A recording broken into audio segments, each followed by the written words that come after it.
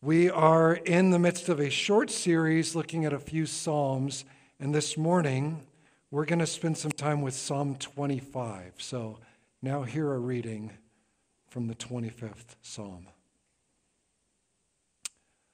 O Lord, I come before you in prayer.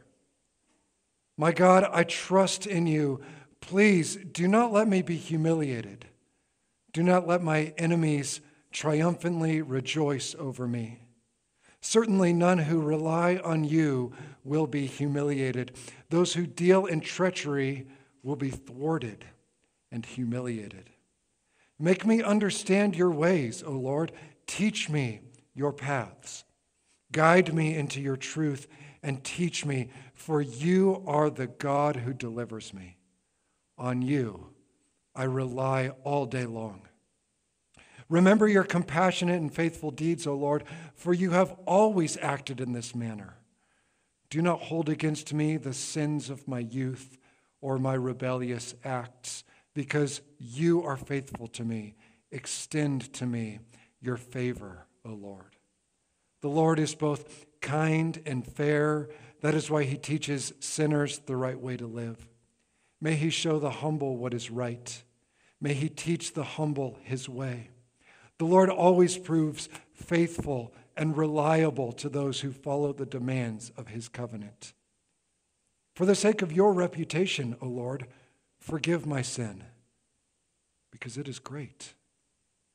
The Lord shows his faithful followers the way they should live. They experience his favor. Their descendants inherit the land.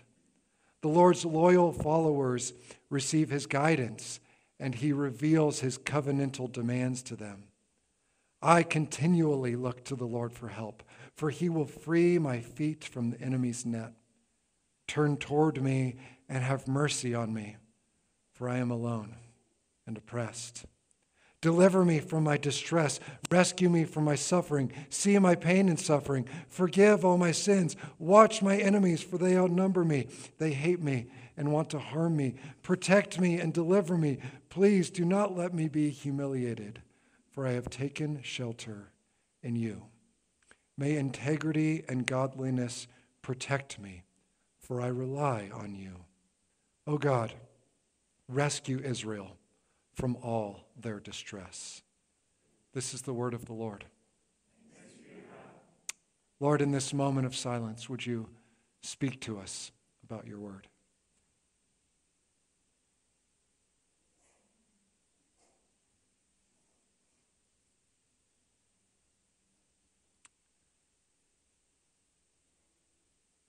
Lord, we come to the Psalms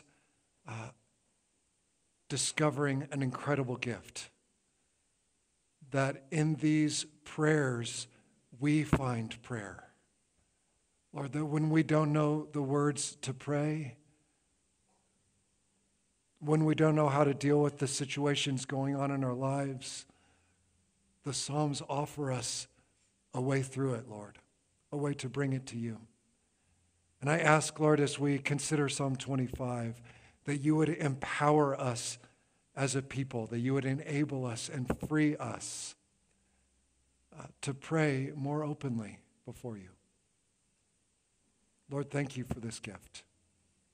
Have your way in the preaching of the word. In Jesus' name, amen.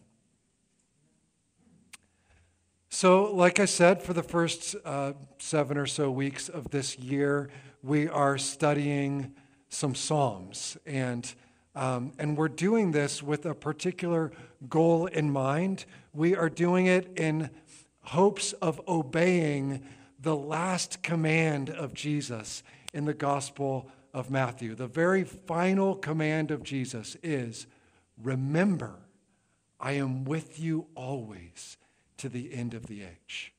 Remember, I'm with you always. Now, what does he mean when he says that? He's not telling us to remember something the way you try to remember your bike lock combo, all right? It's not just keeping an idea in our heads. It is practicing the presence of God, to use an old phrase. It is an action, it's a relationship. And so we've chosen 7 Psalms that I think help us do that in different circumstances. And every one of the 7 Psalms that we've chosen uses an image for being in God's presence that was a go-to image for David. It's the image of shelter. In each of the Psalms for these 7 weeks, David at one point or another says, "In you I take shelter." And before we even get into this specific psalm, Psalm 25, I think we can learn something from the idea that David returns to this image again and again. "In you I take shelter." David is engaging with God and experiencing God by using his imagination. He's using an image when he prays. David took shelter from weather, from wild animals, and most often from his enemies in caves throughout the wilderness around Israel. I mean, he was often out and about on a military mission or running from someone who was trying to kill him, and a well-hidden cave was a great protection to David. And so he prays that image. He brings that image to mind when he prays. A long time ago, in the late 70s, a book was written on the spiritual disciplines by Richard Foster. It's called Celebration of Discipline. Still one of the most influential books in my life. And when he's writing on the discipline of prayer, Foster encourages people to use our imaginations. Bring an image that you can feel to mind. He suggests praying things like, "God, would you wrap that person in your love like a warm quilt?"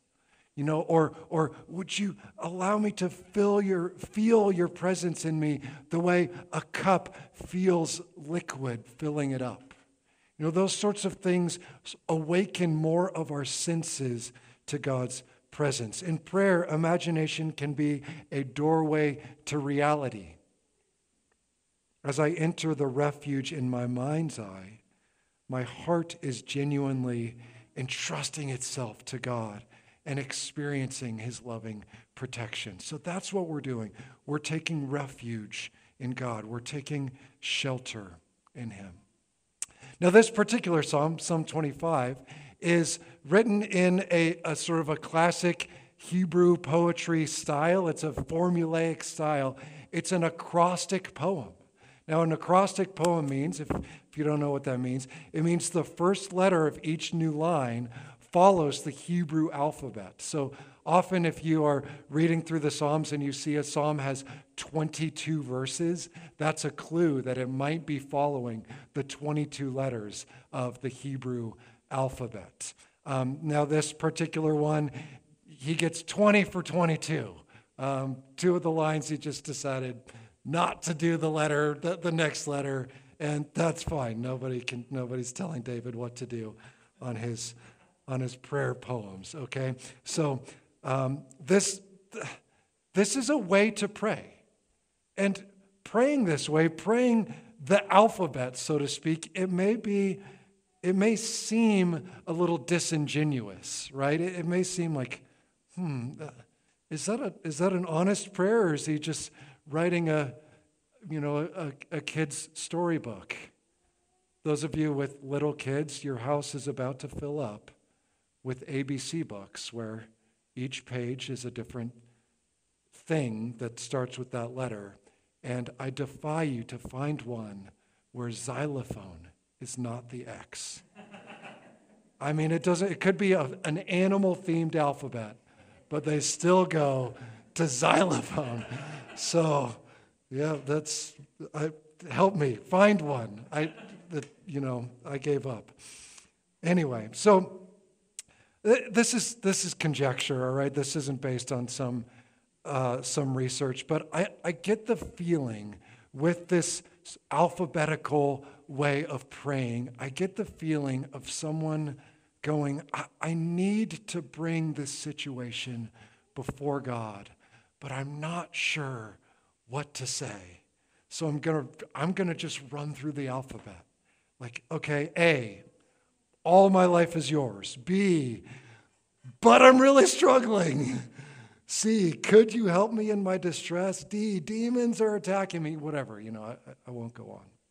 If someone did this to me, if someone came to me and said, Mike, I have something to say to you, I'm not really sure how to say it, so I'm going to say it with the alphabet, I would feel a little impatient about that. Maybe you are more gracious than me, but here's the deal. I'm not God. We each have limited time and limited attention. We might ask one another, hey, could you just spend some time on your own and work out what you want to say and then come back to me so I don't have to hear you work xylophone into your request? God, on the other hand, has all the time in the world for every single prayer that we bring before him. I think this is a gracious reminder of that. He gives his full, undivided, complete attention to the 4-year-old who has a prayer request because her doggie seemed sad, and the refugee parent who is begging God to keep his malnourished child alive. He is giving his full attention to both. We worship a God who is everywhere, all at once, omnipresent, omniscient, and omnibenevolent. That means he has all the love. Unless I'm in a super gracious mindset, I don't have time for that, but God does. Now, some of you are going through the Bible in 2 years. We're doing this 2-year Bible reading plan that we started at the beginning of this month. We're not that far in because it's a 2-year plan. You're still welcome to join. There's links in all of our e-communications. You can jump in. We're using the e-version for that. But some of you have recently read the Sermon on the Mount. And in the Sermon on the Mount, Jesus has some interesting things to say about prayer, including don't babble on and on thinking God will hear you because of your many words. So that seems a little contradictory to a prayer that is running through the alphabet to get what the prayer needs to say. But in the Sermon on the Mount, Jesus is specifically talking about putting on a show to look really holy for people. Doing things to seem pious. He is challenging a common thing in his day and, frankly, a very common thing in the Christian culture of our day, of long, holy-sounding prayers that would make other people think that the person praying in public is super spiritual. That's what Jesus is talking about. But look at Jesus' life. Throughout his life, he steals away from his disciples and spends hours, sometimes a whole day, praying alone. That's surely many words before the Father. He doesn't think the Father will hear him because of his many words. In private, he's just enjoying the presence of God, maintaining an intimate relationship with him. So in Psalm 25, David prays the Hebrew alphabet. And as the alphabet progresses, the real issues start to surface. At first, it seems like a typical prayer of David. David is always in some type of fight. He's always got someone who wants to kick him out of the throne, who doesn't think he's the legitimate king. He's got other, kingdoms who are attacking him. He's got problems in his household. So in most of the prayers of David, he starts with his enemies. Please don't let my enemies win this thing. Don't let them humiliate me. Save me from my enemies. That's a fairly typical prayer of David, even though it's unfamiliar to us probably in our own prayers. His opponents are threatening him. It's wearing him out. He must put his trust in God. But as the psalm progresses, we get to the more vulnerable places. The heart of this psalm seems to be asking for two things: forgiveness and guidance. Forgiveness and guidance. Really, he's seeking guidance through his own sin. When he's praying other prayers that are simply about the threat of enemies, it's not this same humble tone. This prayer is seeking wisdom. In other prayers, he's like, I'm right, they're wrong, punish them, please. And there's times where we need to join with David and pray that. In this one, as he digs deeper, he acknowledges that he's a sinner and he can't see clearly how to get out of it. He's not sure what to do. This psalm mentions enemies, but the real storm from which David needs shelter is his own sin. And that is very familiar to me. It digs deeper into his sin as the prayer progresses. At the beginning, when he first acknowledges his sin, he says, do not hold against me the sins of my youth. I was young and foolish. Please don't hold that against me. But as the prayer progresses, he says, forgive my sin, for it is great.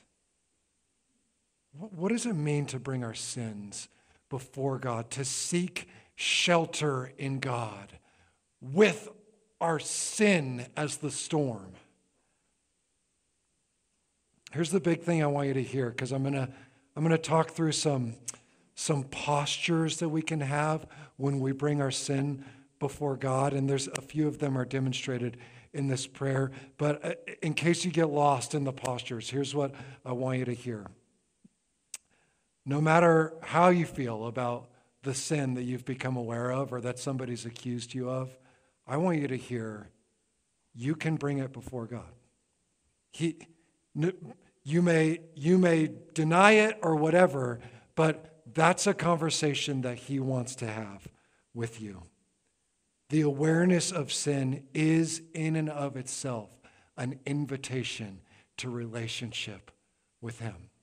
So I want to look at just 4 ways that we can bring our sin before God, 4 ways that we try to seek shelter in him when we're dealing with sin.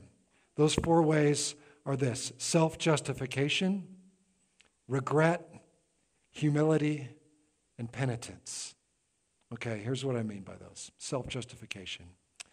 Sometimes, as we see often in the Psalms, the prayer is just arguing our case before God. We are representing ourselves in the holy courts. We are our own lawyer, and we're trying to prove that we are innocent. There may be something going on between you and someone else, and that person has accused you of something, but you think that you are right. You think that your behavior in that situation was justified, but it's causing tension for you. I mean, that's a very anxiety-producing situation for me when somebody tells me I've done something wrong, and I don't think I did in that situation. Usually they're right, but it takes me a while to come around to it. So one way to pray, and a way that the Psalms demonstrate prayer, is to state our case. Lord, I think I'm innocent in this situation. I have cause for my behavior. And I want to say, make your case. Make your case before God. David does that plenty in the Psalms. I mean, he says things like, if I've done what they say, let me be run down and destroyed by my enemies. If I'm really guilty, let me pay the consequences. God is not interested in us pretending to be contrite when we're not. If you read the things that Jesus says, there is one thing that disturbs God more than anything else in our relationships with him, and that's hypocrisy. Pretending to be something we're not before God. Like we're going to pull the wool over his eyes. Like we're going to somehow trick him to thinking we really are sad about something when we're not, or we really are happy about something when we're not. If you are genuine in going before God and willing to engage with him, he can work with your self-justification. He can. He can. He may not let you stay there, but he can work with it. You may discover that the more aware of his presence you become, the less capable of self-justification you are. Let me know how it goes, honestly. But if you believe that God is just and you are innocent, he is the person you want to be talking to. Pray it. Okay, that's self-justification. Second is regret. Maybe you've moved past self-justification. You know you're wrong. You know you did something wrong. And you know there's a cost to it. But you don't want to pay the cost. You don't want to face the consequences. That's regret. That's the feeling of like, look, if there wasn't a cost to this, I'd probably do it again. But I don't like the bad thing that's going to happen. You know, sometimes, experienced pastors and counselors encounter this often when people are really, really struggling on the very edge of their marriage. And one spouse says to the other, if you don't stop this behavior, I am leaving. Often what happens in that situation is the other person stops that behavior because they don't want the consequence of, the marriage falling apart. And the behavior will stop for weeks, maybe months, until things settle out again. And then it's right back into the old behavior. That's what I mean when I say regret. But again, what I want to encourage you to do, because this is also throughout the Psalms, is be honest. Lord, I don't want the consequences. This is how we be genuine, authentic before the Lord. If this is the case for you, just let it be a two-way conversation. Lay your request out to God, but sit in it. An honest confession would cast yourself on his mercy and wait for his response. Okay, so self-justification, regret. Now, what does Psalm 25 demonstrate for us? It demonstrates humility. Humility in terms of our sin is simply saying, my sin is great. I own it. I own it. What I did was wrong. For Moana fans, it's like Maui at the very end of the movie. I'm sorry. This is my metaphor for everything. I just love Moana so much. But, he stops making excuses for himself. What I did was wrong, and I'm sorry. The way this psalm encourages us to approach our sin is with humility. This psalm is a celebration of humility. It is honoring humble sinners, faithful followers, loyal followers. David brings them up again and again and celebrates the fact that God is faithful to them. The focus is no longer on the consequences for sin. The consequences are what they are. It's just on the sin itself. My sin is great. Justification has been stripped away. I can't blame anyone else for it. I did this. My heart was selfish. My heart was wicked. By the end of this psalm, I get the sense that all of David's eggs are in the God basket. He hasn't diversified his investments, right? He's not like, well, if it doesn't work out here, things can happen over there. And frankly, guys, I think sometimes we do diversify our well-being investments. If this God thing doesn't work out, I've got some other things to fall back on. And that is not the life that God calls us to live. We put all of our hope for our well-being in him. God, if you don't protect me from the humiliation that I have brought on myself, I'm doomed. You're all I have. Forgive me and guide me in spite of and through my sin. This humility, it's like the mountaintop of human prayer. It's where genuine growth happens. When our prayers cease to be fix them and become fix me, real change is possible. That's true in any relationship, you guys. When you're struggling in a relationship, when your focus ceases to be, you need to get your stuff together, and becomes, I've got some stuff to work on in this. That's when we can grow. I'm a sinner. Please fix me. That's spiritual progress. Why can David do this? David can do this. He can pray with this humility because of his theology. That is, because of the specific things he remembers about God. And prayer is a great time to recite your theology. You know, sometimes us preachers can do some long-winded prayers, and we probably fit in the category that I mentioned Jesus was talking about earlier. And you know, sometimes it happens for me where when I'm praying at the end of a sermon, I remember the third point that I wanted to make, so I pray it. So listen, you know, it could be some good stuff. But I think when we're in private before the Lord, in relationship with Him, praying our theology out loud is a great practice.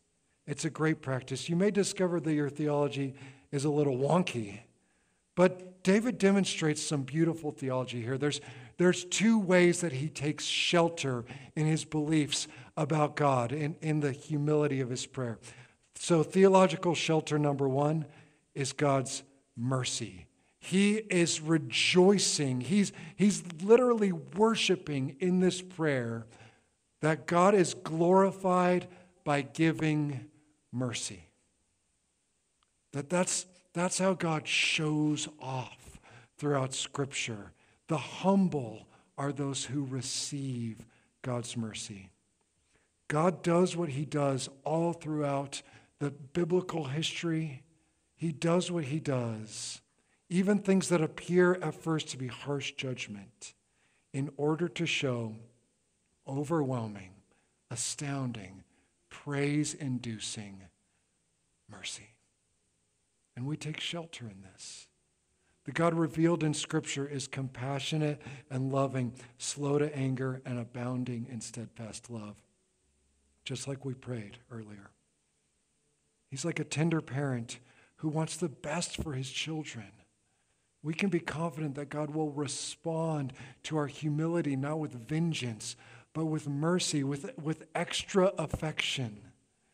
I mean, you parents, you know, if your kids come to you humbly about anything, you respond with mercy and care toward them. God is drawn to humility like water to the low places. His second theological shelter is God's faithfulness. Throughout this psalm, especially verses 10 and 11, but all throughout, he recites the fact that God is faithful to his covenant people. He's faithful to his covenant people. There's this wild history that David already knows. David's scriptures are the Pentateuch. They're the first 5 books of our Bibles. All right, that's what David has for his scripture. But he already has all of these examples of God making promises to his people, and then going above and beyond to keep the promises, even when he has to uphold the person's side of it. And so throughout this psalm, God says, David says, you are faithful to your loyal followers. That is his theology that he's working with.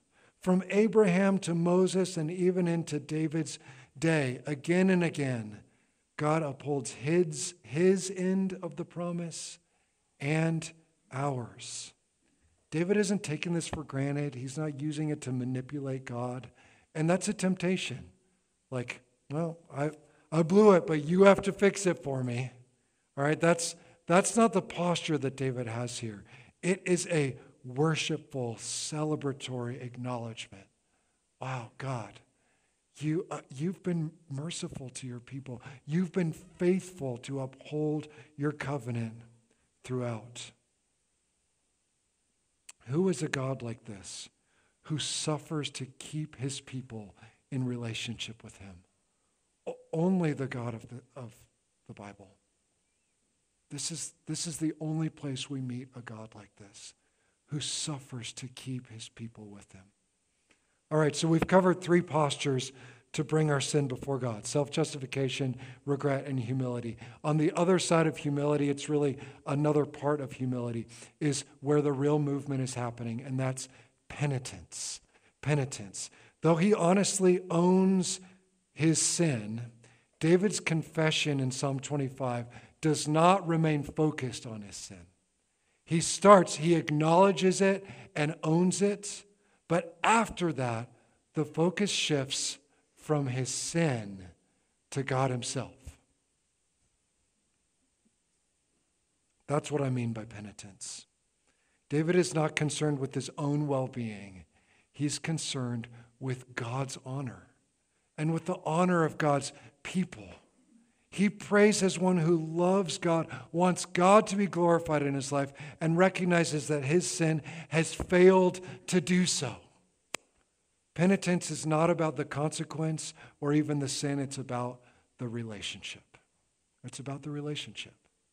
David is praying that God would restore his relationship with him. He doesn't merely pray, "Forgive me for my sin." He prays, "Please guide me. Please show me the way to go. Help me through this. Give me wisdom." And a promise that the Bible makes from beginning to end is, if we ask God for wisdom, he will give it. I mean, this is a promise of Scripture. When we come before him and say, "I need wisdom." I mean, whether it's King Solomon who asks for wisdom in a famous scene, or the readers of the letter that James wrote in the New Testament, the scattered and persecuted believers in the first century, any of them, the promise is, if you ask for wisdom, God will give it. You know where I need the most wisdom in my life? The greatest challenge in my life is dealing with my own mess. That's where I need wisdom, in my own sin. Make me understand your ways, O Lord. Teach me your paths. Guide me into your truth and teach me. That's true penitence.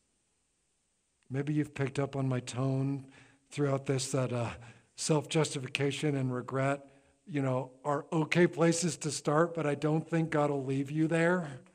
All right, I think we progress through those things.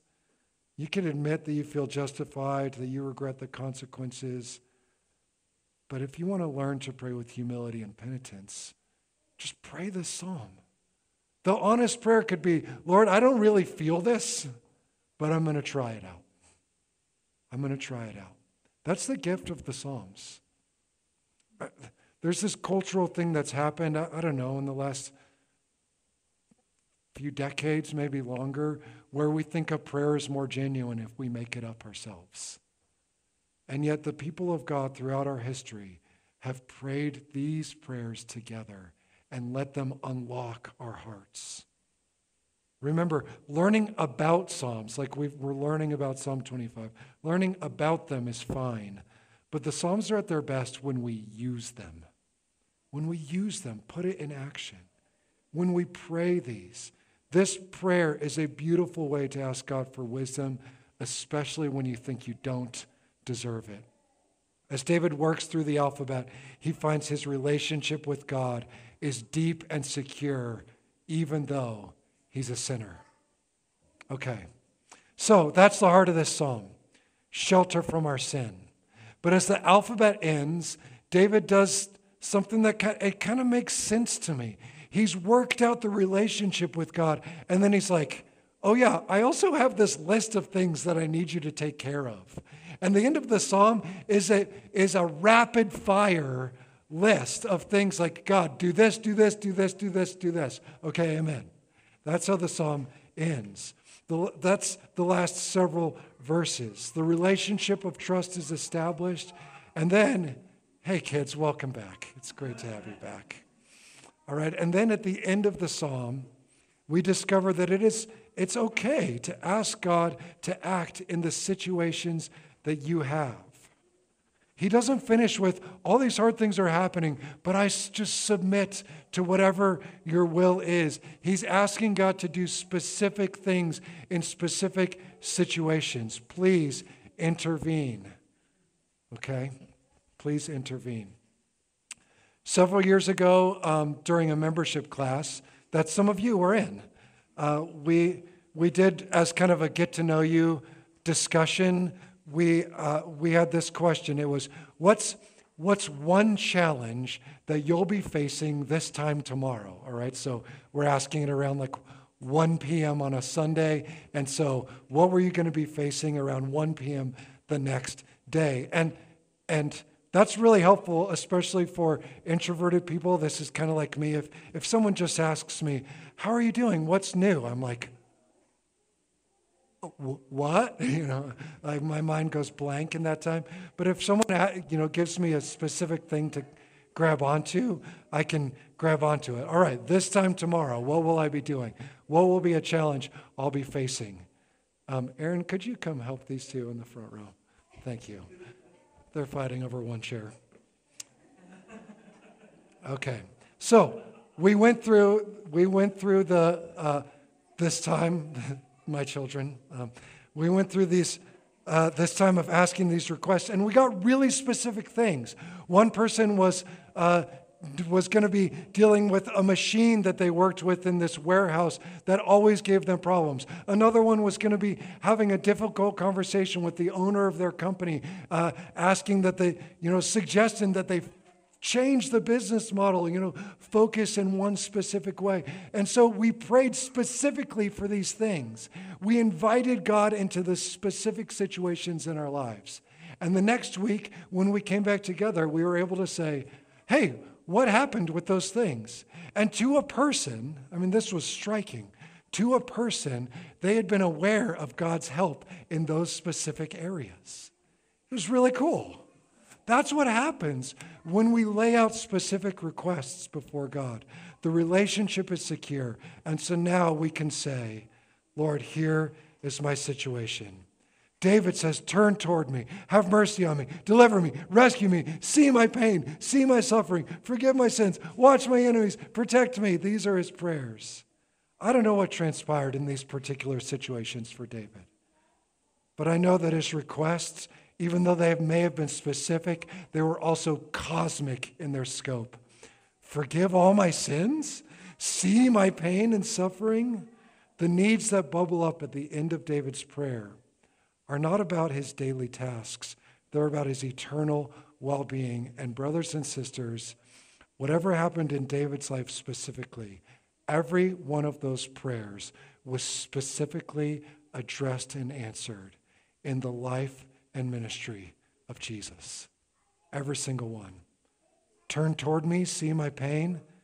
John says he took up residence with us. Isaiah says Jesus lifted up our illnesses. He carried our pain. Rescue me, forgive my sin. Well, the heart of wisdom, the guidance we need to navigate through our sin is resolving to know nothing except Christ and him crucified. That's our wisdom. Nothing else can move me from self-justification to true penitence faster than focusing on the cross. Nothing else. Though I would have been among the mocking crowds, Jesus suffers and dies for me anyway. He swallows all of death so that I don't have to taste the poison. That's our hope. That's our theological shelter when we're facing our sin. On the very night that Jesus was betrayed, he took the bread, and when he had given thanks for it, he broke it and said, "This is my body, which is given for you. Do this in remembrance of me." And in the same way, after supper, he took the cup and said, "This cup is the new covenant in my blood, poured out for many for the forgiveness of sins. Every time we eat this bread or drink this cup, we proclaim the Lord's death until he comes. Let's pray together. Father,